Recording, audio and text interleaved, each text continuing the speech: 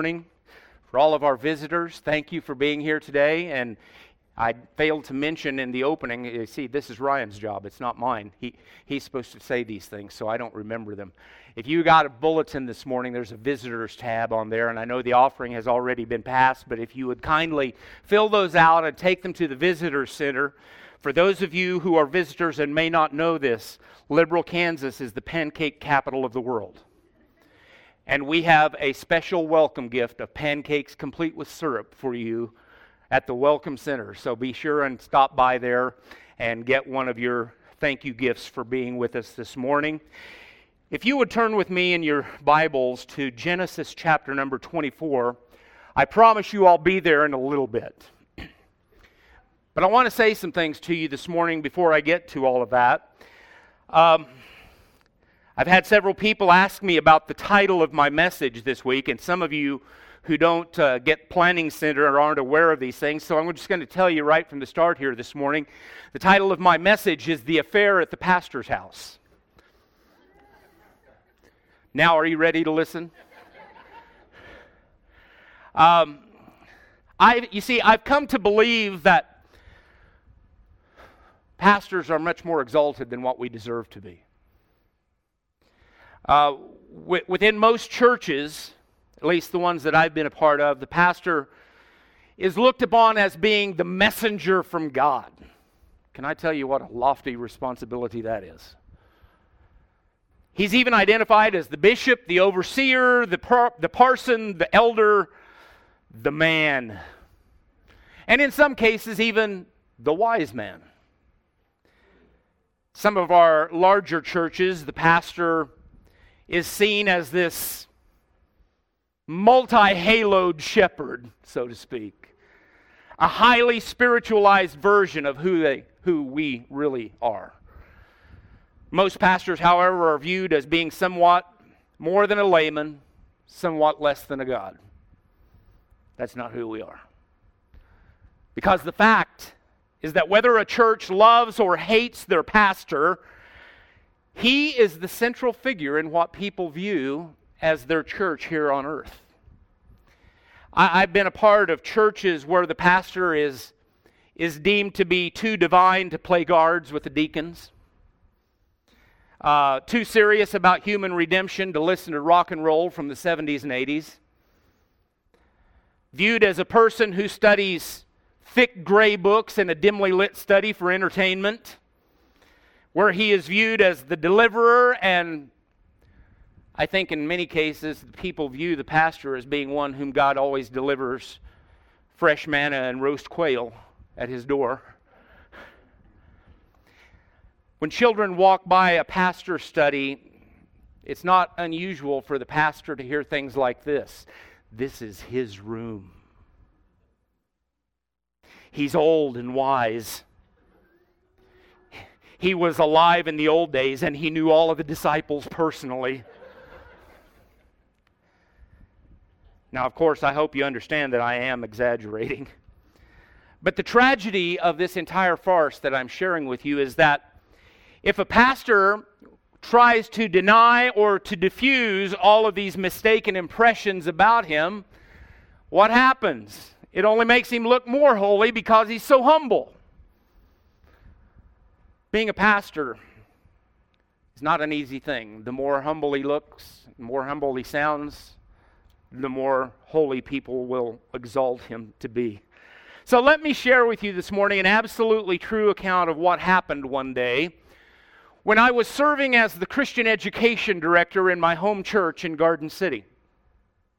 I was directing a vacation Bible school when this very unnerving thing happened to me. The 5-year-olds class was enjoying their daily cookies and Kool-Aid just as I happened to walk by the classroom. And one of them noticed me, so I said to that little 5-year-old, I said, "Do you know who I am?" And very comfortably and very casually, the little boy said, "Yes, I do.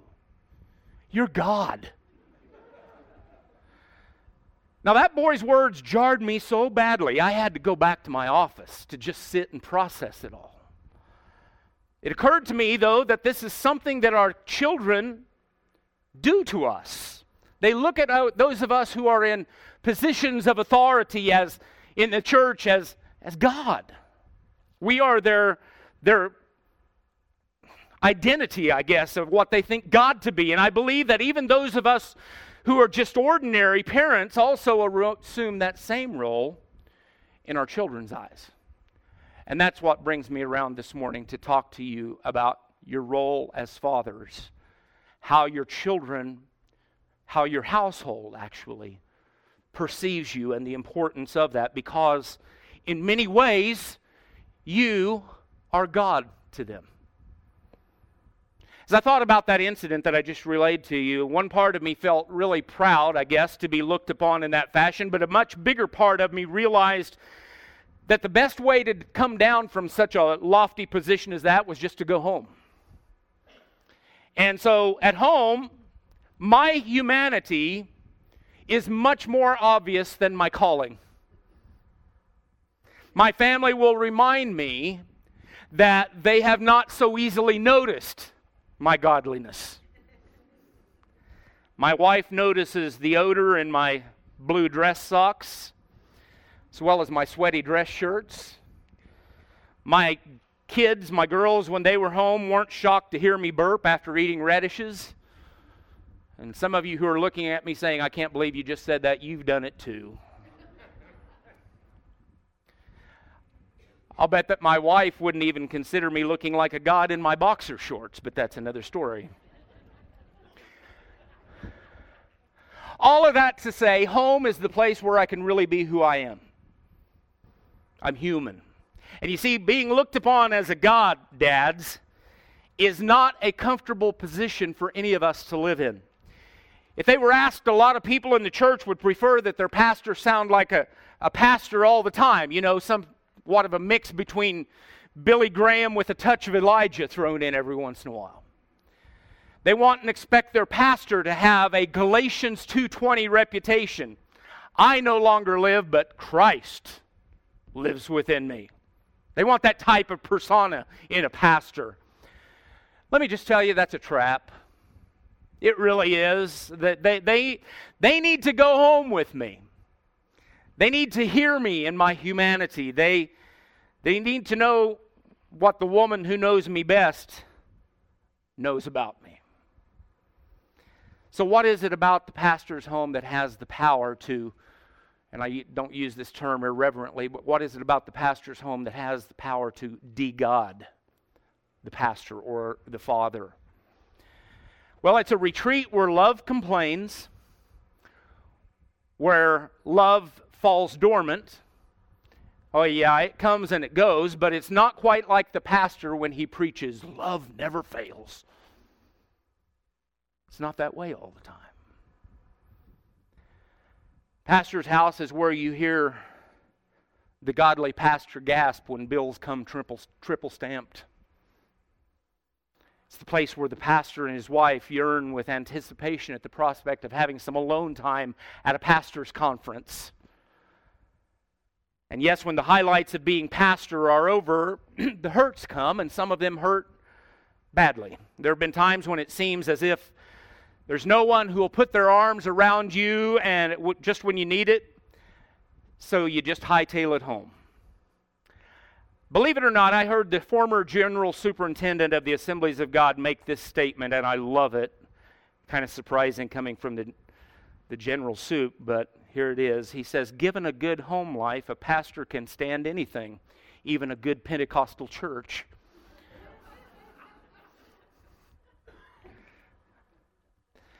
Guys, those of us who are husbands and fathers and grandfathers, you are the priests of your home. So in many ways, your calling is similar to mine. You, in much the same way as I, a pastor, serve as the shepherd of the flock, you serve in the role of being the head of your household. So as I today talk about my role as pastor, husband, and father, I want you to view yourselves in very similar roles as husband, leader, and priest of your household. I'd like, as I said, for you to be with me in Genesis chapter number 24. And let me just say that since we don't have the projector screen with the verses on it this morning, you can, if you have your smartphone, you can go to YouVersion. Click the event tab. It'll take you straight to Trinity Faith Church, and you'll have all of my notes right there. Or if you have your Bibles, imagine that, having in your Bibles. Just go with me to Genesis chapter number 24. It's a chapter with 67 verses, so I'm not going to read them all. I'll give you a context from where I'm speaking, but I just want to begin reading with verse number 10 and read through verse number 32. It's the story of a servant whose name is Eleazar. He's been sent by his master whose name was Abraham on a journey to find a bride for his master's son whose name is Isaac. And verse 10 tells us that the servant took 10 of his master's camels and departed with all kinds of his master's goods in hand. Then he set out for the town of Nahor, Aram Naharaim. He made the camels kneel beside a well of water outside the town at evening. This was the time when the women went out to draw water. Lord God of my master Abraham, he prayed, grant me success today and show kindness to my master Abraham. I'm standing here at the spring where the daughters of the men of the town are coming out to draw water. And let the girl to whom I say, please lower your water jug so that I may drink, and who responds, drink and I'll water your camels also, let her be the one you have appointed for your servant Isaac. By this I will know that you have shown kindness to my master. Before he had finished speaking, there was Rebekah, daughter of Bethuel, son of Milcah, the wife of Abraham's brother Nahor, coming with a jug on her shoulder. Now the girl was very beautiful, a young woman who had not known a man intimately. She went down to the spring, filled her jug, and came up, and then the servant ran to meet her and said, please let me have a little water from your jug. She replied, drink, my lord, and she quickly lowered her jug to her hand and gave him a drink. When she had finished giving him a drink, she said, I'll also draw water for your camels until they've had enough to drink. Now keep that in mind because I'm going to come back to that. She quickly emptied her jug into the trough and hurried to the well again to draw water. She drew water for all his camels, while the man silently watched her to see whether or not the Lord had made his journey a success. After the camels had finished drinking, the man took a gold ring weighing half a shekel, and for her wrists 2 bracelets weighing 10 shekels of gold. Whose daughter are you? He asked. Please tell me, is there room in your father's house for us to spend the night? She answered him, I'm the daughter of Bethuel, son of Milcah, whom she bore to Nahor. She also said to him, we have plenty of straw and feed, and a place to spend the night. Then the man bowed down, worshipped the Lord, and said, praise the Lord, the God of my master Abraham, who has not withheld his kindness and faithfulness from my master. As for me, the Lord has led me on the journey to the house of my master's relatives. The girl ran and told her mother's household about these things. Now Rebekah had a brother named Laban, and Laban ran out to the man at the spring. As soon as he had seen the ring and the bracelets on his sister's wrists, and when he had heard his sister Rebekah's words, the man said this to me. He went to the man. He was standing there by the camels at the spring. Laban said, come, you who are blessed by the Lord, why are you standing out here? I have prepared the house and a place for the camels. So the man came to the house, and the camels were unloaded, straw and feed were given to the camels, and water was brought to wash his feet and the feet of the men with him. It's a great story. I hope you have time to read the rest of it. See, we find back in Genesis chapter number 15, verse number 2, that there was this man whose name was Abraham, who had been given the promise by God that he was going to be the progenitor or the father of many great nations. In fact, he was told that his lineage would number as the sands of the sea and stars in the sky. And through a miraculous set of circumstances, Abraham and his wife Sarah were not able to conceive a child, so after they were beyond childbearing years, God brought them a miraculous son whose name was Isaac. I believe Sarah was 90 years old, and Abraham 100, and I want to get that picture out of my mind just as fast as I can, thinking that she had a child at 90. But anyway, God gave them this son. And now this son was grown and was in need of a wife. And so Abraham sent his servant, his master servant, Eliezer, to seek out a wife for Isaac. Now keep in mind, this wasn't just a trip into town. If you look at a Bible map of this journey, it involves some 450 miles on the back of a camel.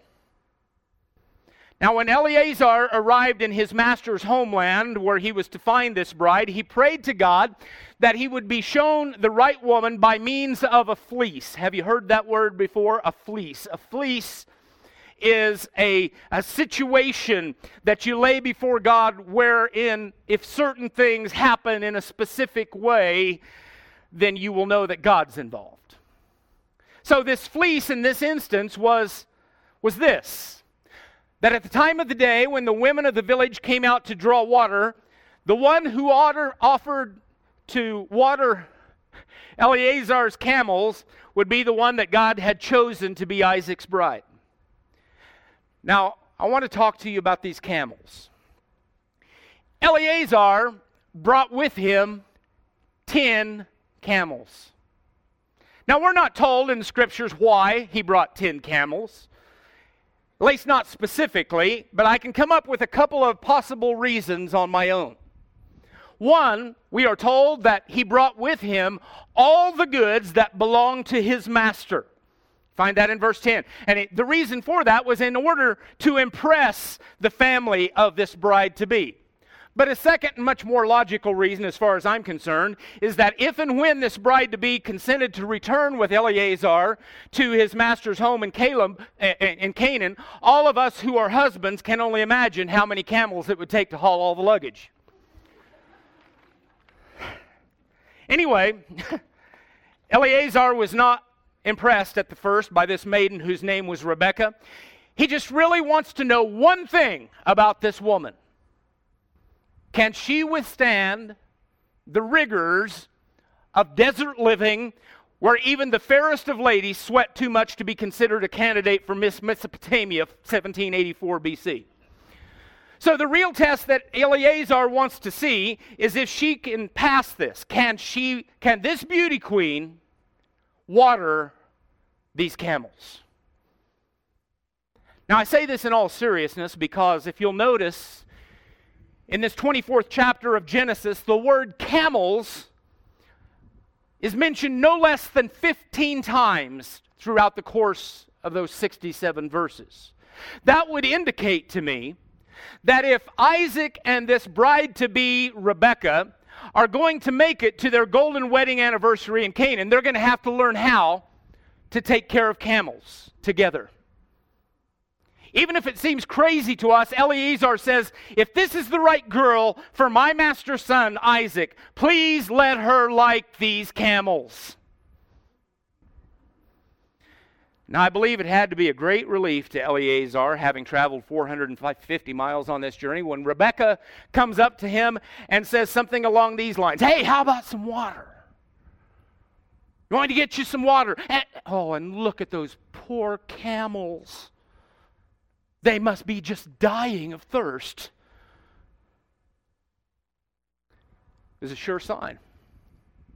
Rebekah staggers through the stifling heat of that desert day, up and down who knows how many stair steps to get to the well, to bring what I have figured out and calculated to be 73 firkins of water to those 10 camels. Now, let me give you some real numbers and an explanation of what a firkin is.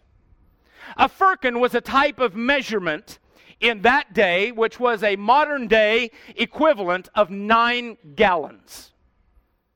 Now, an average camel, we are told, just an average camel, one camel can hold more than, are you ready for this? 65 gallons of water. You always wondered what those humps were for.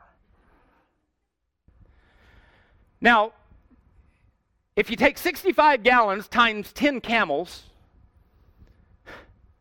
you divide that number, 650 by 9 gallons per firkin, that's 73 firkins. Now here's where it gets better. The average water pot in those days held 3 gallons. So it took 3 pots of water to make a firkin. So 3 times 73 equals 219 trips to and from the water well in order to satisfy the thirst of those camels. Would you agree with me? She had to love camels. She had to. Notice this, though.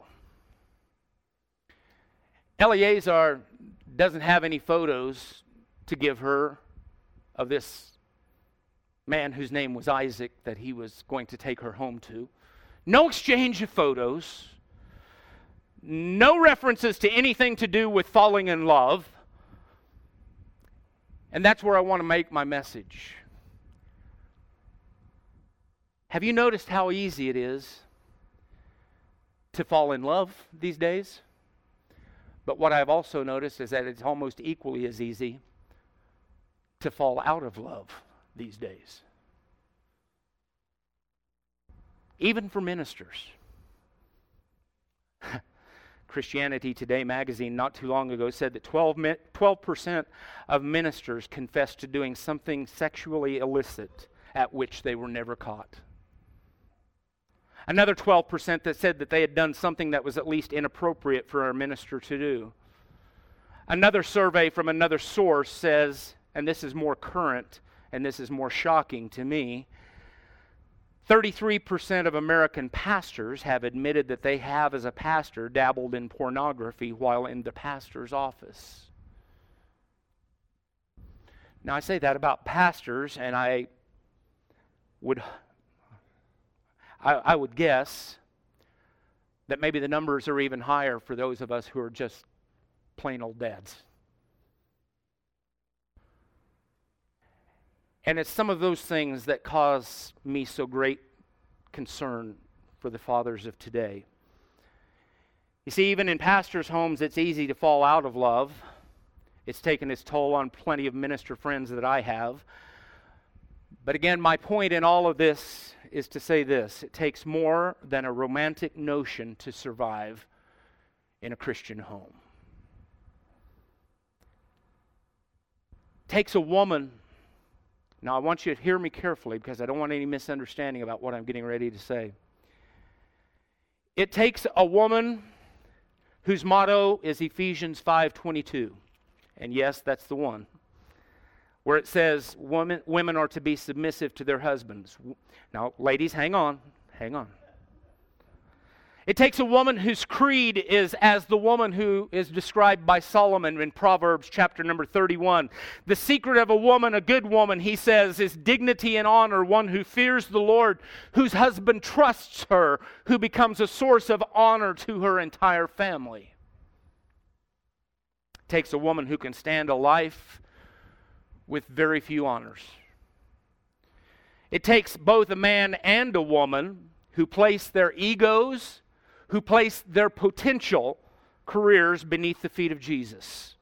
And it takes a type of love that would rather die than ever see anything bad happen to one another. It takes a prayer life that's baptized with the intensity of the Holy Spirit. And it forsakes the very fiery agenda of their own lives for the sake of someone else's marital security. What do I mean by that? Well, simply this. Many times when Brenda and I have a deep need to just be alone for a while, we have to sacrifice our needs for someone in the church who needs counseling for their own marital needs. And I confess to you that we do that. Also, sometimes we do it probably less than gladly, because that's what ministry, that's what the pastorate are all about. We do it as unto the Lord. But the love affair in the home is one that must be free to hurt together, unashamed to cry together, see its need to kneel together and pray and cry as one. And then and only then can we glean the real truth of what Ruth says in Ruth chapter 1, verse number 16, when she says to her mother-in-law, "Entreat me not to leave thee, or to return from following after thee, for whither thou goest I will go, and whither thou lodgest I will lodge. Thy people shall be my people, and thy God my God." Let me say to you, all you single guys out there, first of all, seek a girl who waters camels. And I don't say that to disrespect our ladies in the room at all. I say that because beauty queens require thrones, not aprons. Servants are better than princesses because they don't resent the bond of a man in love with Jesus. Seek the right kind of woman who will allow you to be the right kind of man. The camels of Genesis chapter number 24, I believe, suggest to us the issue of identity. Isaac apparently loved camels. And it was important for him to have a wife who could not only endure this camel fetish, but who could also participate in it. I heard the story once of a man who was a trash collector, a garbage man who loved to witness to people about Jesus. And one night this trash collector called on a single nurse, and he talked to her about the Lord, and she accepted Jesus as her Savior. And as a kind of bonus, he asked her out on a date the next week, and she accepted. They began dating, and this lady later told her pastor, she said, "Pastor, when he first came to my house and asked me for a date, all he could talk about was trash. He even took me over to his house to see all the neat stuff in his garage that he'd collected that people had just thrown away. And I thought at the time that he had to be the weirdest man I've ever known. But now I'm changing my mind because look at this coffee table. Someone just threw it away. And now my garage is full of the wonderful things he finds in the garbage." I'll tell you right now, folks, had I been that pastor, I would have encouraged them at that very moment to get married. How often does a trash collector run into a woman who loves trash? They were meant to be together.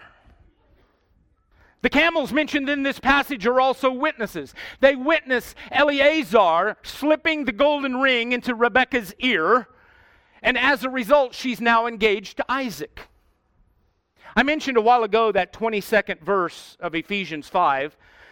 That verse contains a word that a lot of women in today's society have a problem with. The word is submit. And the reason for the problem with that word is because it was written in a culture with a different meaning. When the Apostle Paul penned it under the inspiration of the Holy Spirit some 2,000 years ago. In fact, there are 5 passages throughout the New Testament that speak of this idea of submission. It's the Greek word hupotasso. Even though most of these passages, those 5 passages, speak of a woman being submissive to a man, the fact of the matter, guys, now this is where it comes back to you. The fact of the matter is that when it comes to husbands and wives, they are to exercise mutual submission one to the other.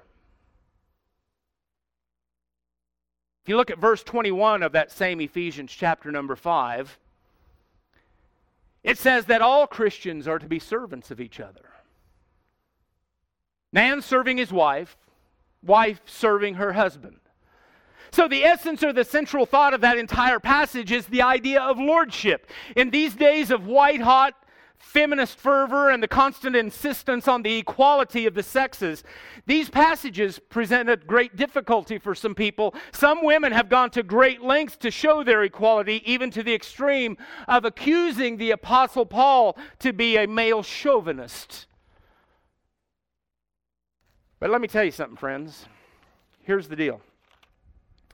If you'll notice, the only time that Paul brings up the issue of male and female equality is found in Galatians. Let's just turn there. Galatians chapter 3, verse number 28. Here's what he says. There is no Jew or Greek, slave or free, male or female, for you are all one in Christ Jesus. He's saying we're equal. We're equal. And somehow rooted in deep Christian tradition is this understanding that sexual roles in the church can never be gotten rid of. Let me tell you something, friends. I don't believe that the Bible can be proven wrong simply by the fact that some women can shoot a basket in a basketball court better than I can. Nor do I believe that some men who are better cooks or housekeepers than their wives disprove that fact. We are equal. We are one in God's sight. I've always loved the story of the two little boys who were arguing, and one said to the other, he said, my dad can beat up your dad. The other little boy looked at him, he says, that's nothing, my mom can beat up your dad. My point is this. What does all this prove? It proves nothing. We are called to be supporters and servants of one another. Men serving their wives, wives serving their husbands. I believe also that the camels of Genesis chapter number 24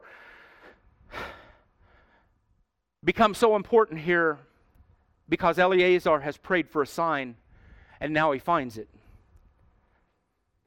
I believe he probably broke into a smile when he saw Rebekah lean back against one of those dromedaries and run her fingers through that kinky camel hair.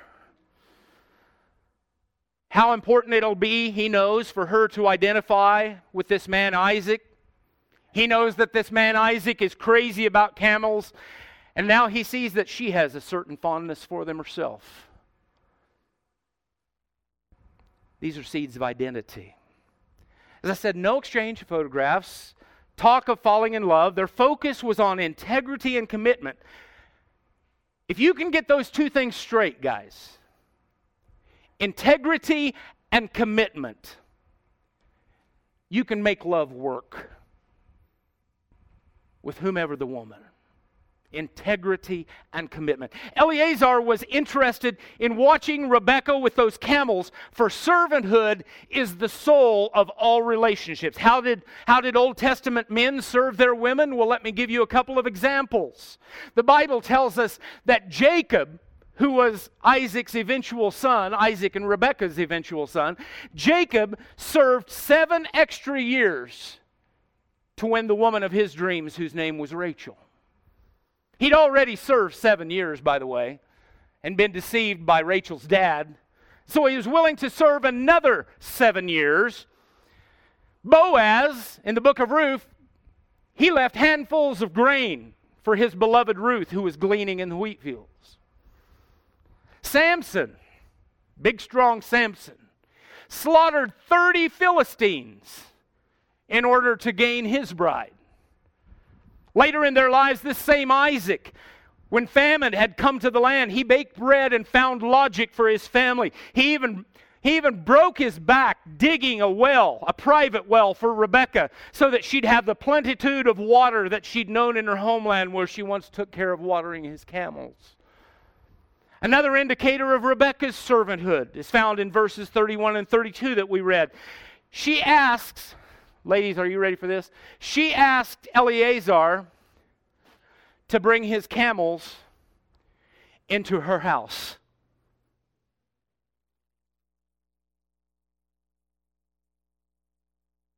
Let that sink in for a moment. 10 camels to be brought into her house. Now, Eleazar, I think, is probably flabbergasted by that. Not only does he have his sign, he has much more. Any girl with this spirit of servanthood for camels had to be for Isaac. And these camels are witnesses. Most of you ladies, I'm guessing, have probably never had camels in your house. But I will say this, if you've had 30 or 40 sweaty young people in your house after an outdoor volleyball game, the similarities are awesome. And here's the reason I mention that. My wife did that for 10 years while I served as a youth pastor.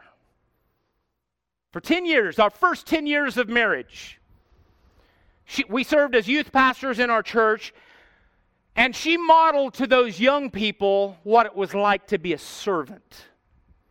And quite honestly, they as well as I, at that time, took that for granted. Brenda, how many enchiladas do you suppose you fixed over the years as fundraisers for the youth group? Thousands? Easily. Coordinating and planning all the ski trips, all of the kids' activities. All I did was go along and act like the man in charge. Those young people witnessed what it was like to be served.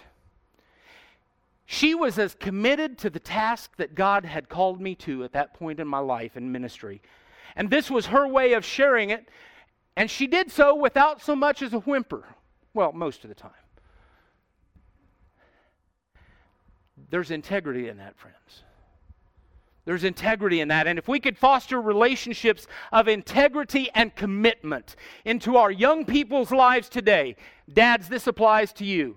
Not only your family, but the church would show the results of it in the lives of young married couples 10 to 15 years down the road. Integrity and commitment.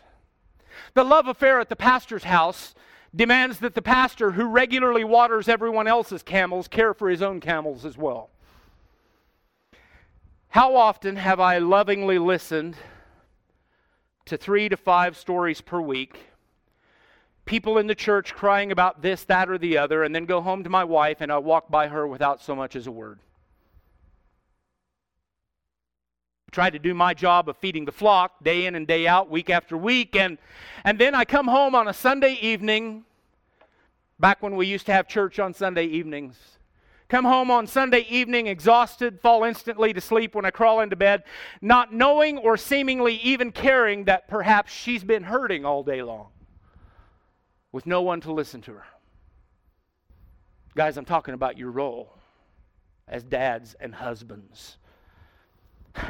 Very specifically, I remember an awful Sunday years ago when I was serving as the interim pastor of an American Baptist church in Lakin, Kansas. My first real pastorate. I felt on that day as if both of my messages had crashed and burned. It had been a bad day, and I was in this, I guess I could call it a vegetative state when I got home. And didn't want to talk to anyone. I just wanted to sit staring blankly into space. And as I was sitting there feeling sorry for myself on that Sunday night, I was just dying for Brenda to say to me, "Boy, those were 2 really good messages today." But she didn't. And I was thinking to myself that it must take me pistol whipping somebody to give me some praise. And finally, when we're alone in the quietness of our bedroom, I broke the silence in my sweetest little Jesus voice that I could muster up at that time. And I said, "Brenda, how come you never tell me you like my sermons?"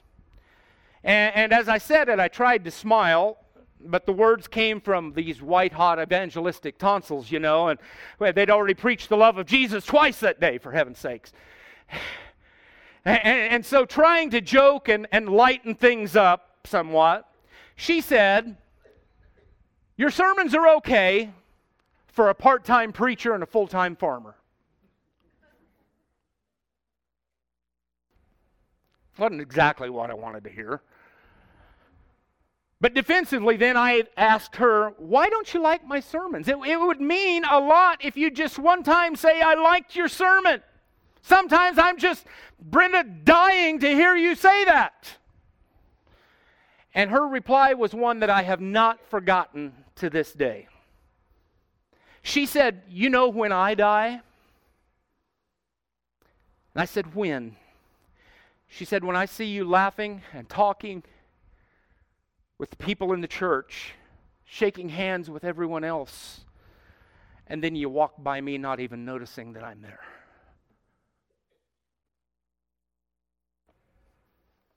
That's what I get for putting myself out there. Good answer.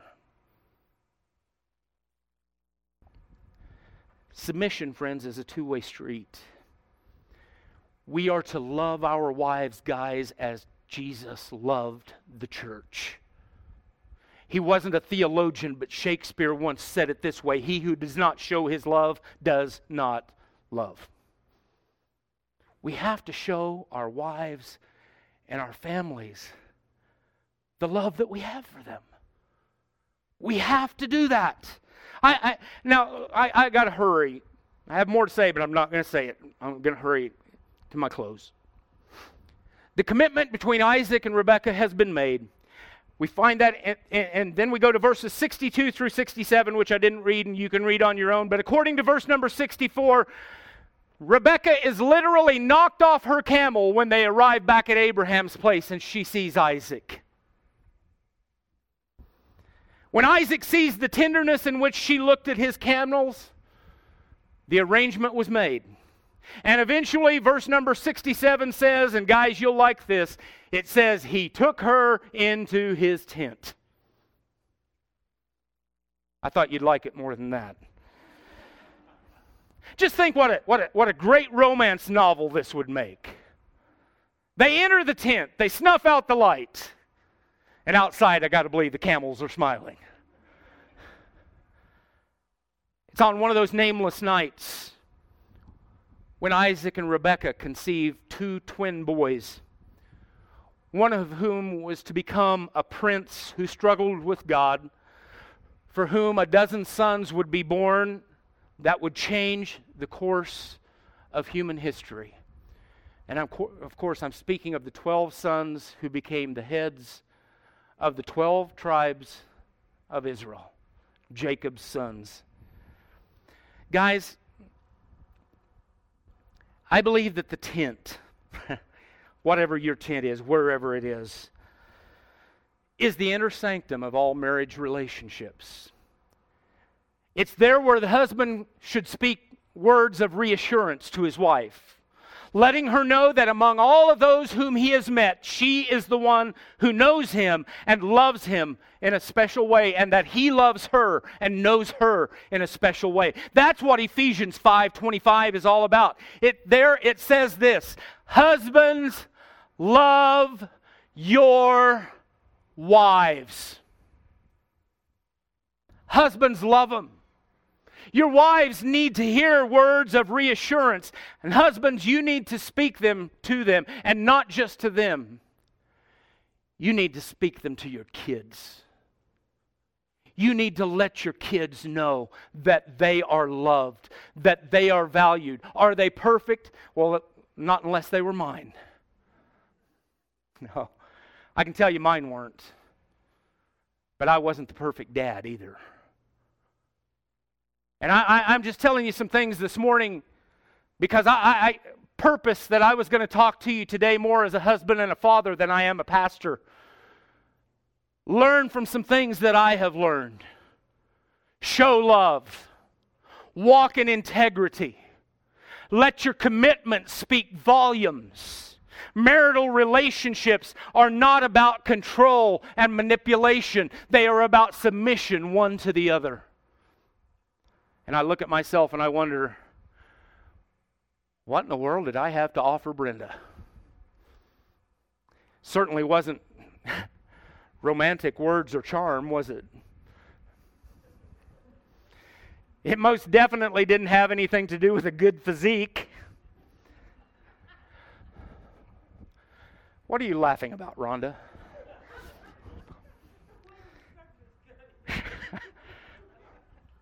As you can tell, I'm not the dark-headed, good-looking stranger. I doubt that it was the blue of my eyes that drew her to me. So I'm hoping and I'm guessing that it might be the fact that I had a good heart. Because that's the most important thing. Yeah, I've joked around about the camels, but I think that was what Eleazar was looking for in a bride for Isaac. Servanthood was the criteria, and the camels were witnesses to that. So husbands, fathers, guys, Think about those camels for a minute. Give them a firkin or two of water, and then pull your wives close and shut the door of your tent. And if you do that with sincerity and you do that with regularity, the affair at your house, like mine, with you as the priest of your home, will make for a vibrant and strong relationship. And you'll find that your marriage will be blessed. And when the fire of your relationship rages, take a peek outside. The camels will be smiling. Lord Jesus, I know that in many ways this morning I've tried to be a little bit humorous. But Lord, you know my heart. We live in a world with such a need for godly, strong men. Loving husbands who walk in integrity and commitment, who are willing to serve without being manipulative, and who are willing to submit not only to the wife but to one another. And dear Jesus, this morning, I guess that the cry of my heart is that I know that there are guys, probably some who may even be in this room this morning, who at one time or another have had difficulty being that submissive man of integrity, committed to that wife that you have given to them. There may be even some men in this room this morning, Lord, who have hurt their wives' hearts by dabbling in things that disrespect and dishonor her.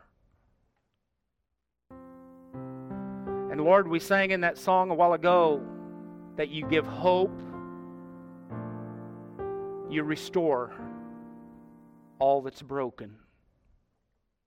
And dear Jesus, this morning I want these men, these dads, these husbands, these fathers, grandfathers, I want them to know, Lord, that it's never too late to become the men that you created them to be. Men of honor, men of commitment, men of integrity and purity, strong leaders, priests unto God.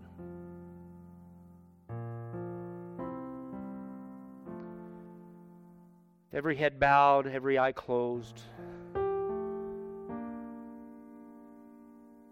Dad, husband, you're here this morning, and I'm just going to make this really simple. You want to be a better dad or husband than you've ever been before. If that's you, I want you to just quietly stand to your feet. Come forward and just stand here so that I can pray for you. Come on, dads. I know there's some here who want that, who deeply want that.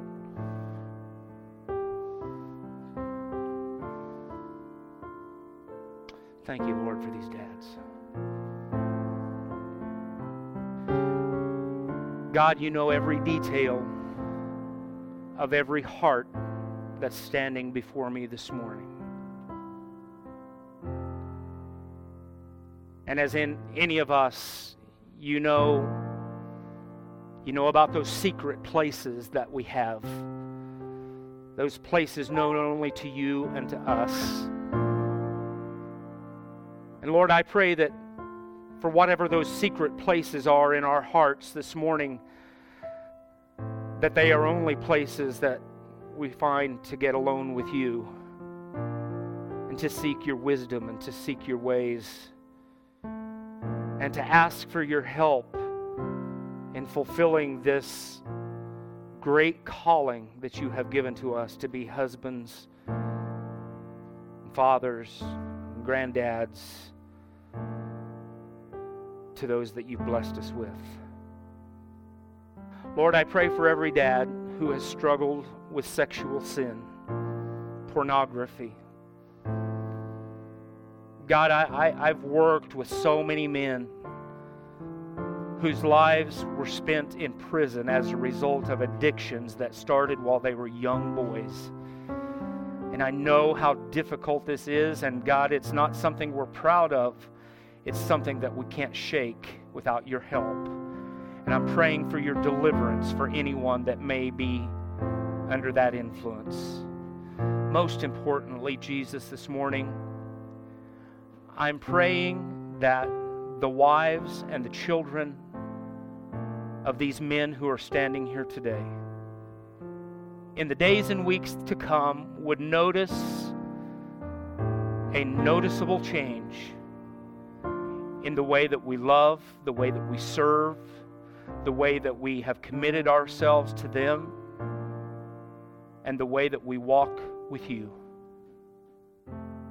God, I'm praying that these men right here who are fathers, particularly those who are fathers of teenagers and children, would take so seriously, God, the responsibility that you have given them to raise up a generation of men and women, young men and women, who honor you.